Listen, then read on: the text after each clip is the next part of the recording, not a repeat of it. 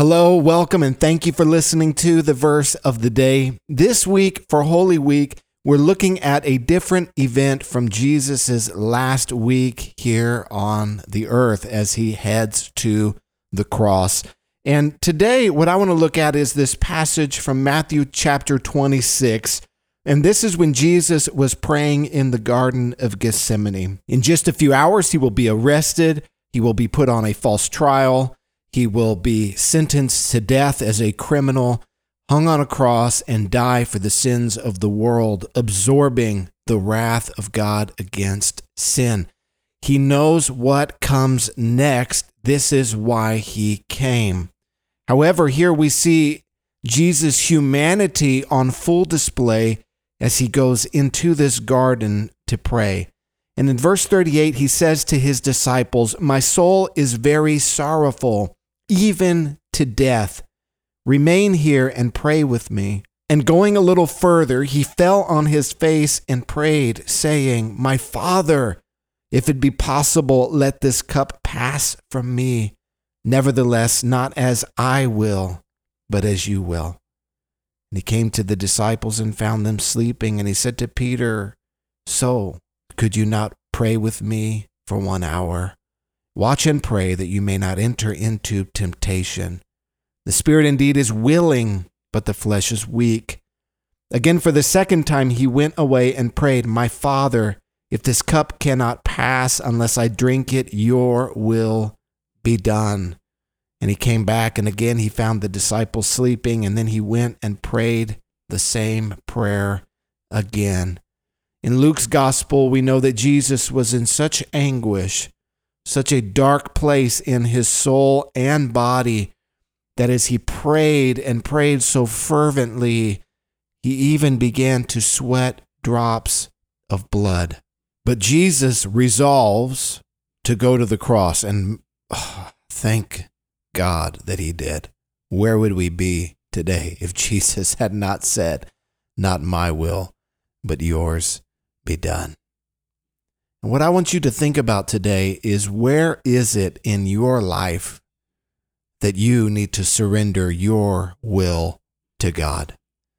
Where is it in your life that you need to pray like Jesus prayed, "Not my will, but yours be done"? I believe everyone listening to me today has something in their life that they need to surrender to the will of God. Maybe the Lord's been asking you to do something. He's been putting it on your heart, maybe to share your faith, maybe to witness to your friends or family, and you haven't done it yet. You need to say, like Jesus, "Not my will, but yours be done." Maybe you've had a secret sin. You've been hiding something. Listen, it's time to put that away. The Holy Spirit's been convicting you. How long will you walk in bondage? Today is the day where you declare, "Not my will, but yours be done." Maybe your sin is not a secret. Maybe it's wide out in the open, and you've just been saying, "It's not a big deal. I can live how I want. There's grace, and the grace of God will cover my sin." Yet you know God's word, and you know that it speaks very clearly, very definitely to the issue that is in your life. And the Holy Spirit has been dealing with your heart and bringing you under conviction, and you've been ignoring the voice of the Holy Spirit. Today you need to say, "Not my will, but yours be done." 2 years ago, around this time, we took a group of people from Destiny to Israel. And one of my favorite places in the Holy Land is this Garden of Gethsemane. Just outside the Jerusalem walls, you can go to the very place where Jesus prayed on this last night of his life. And they have olive trees there, just like it was in Jesus' day. And there is even olive trees there that are over 2,000 years old, if you can believe that. There are trees in that garden that were alive when Jesus was there praying.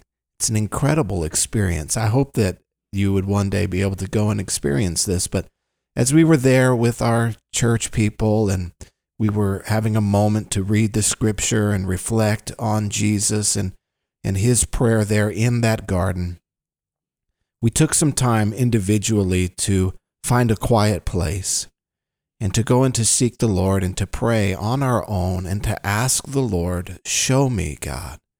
Lord, show me the area in my life that I need to surrender to you.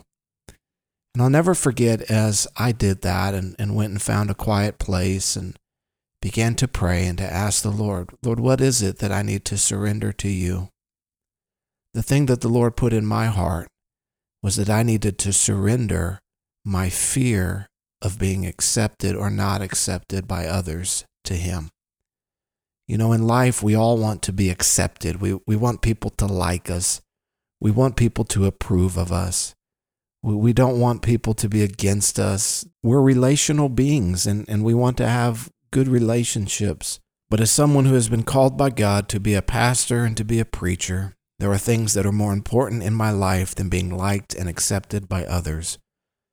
And sometimes we have to share hard truths. Sometimes we have to confront sin. We have to preach the word of God and to preach it with passion and authority and to bring people who are in sin under conviction. And if I'm worried about what people are going to think about me or being accepted by others more than being faithful to God, I will not fulfill the call of God on my life. And I remember being there in the garden and praying this prayer, God, I surrender this to you. And I'll never forget that in that place, I really felt like I had a breakthrough with the Lord as I prayed that prayer. It's a powerful prayer when we say, not my will, but yours be done, where we ask the Lord to show us areas in our life that are not lined up with his will and then surrender those to him. I encourage you today as you reflect on the prayer that Jesus prayed, that you not only see that he prayed that prayer, but that you would see that he is our great model and example, and that you would follow his leading and to also submit your will to God's will. I know that if you do, you will be blessed. God will use you. There will be good fruit that comes in your life as you surrender to the will and the word of God. Thank you for listening today. Tomorrow is Good Friday. I'm looking forward to bringing you another verse tomorrow. God bless you.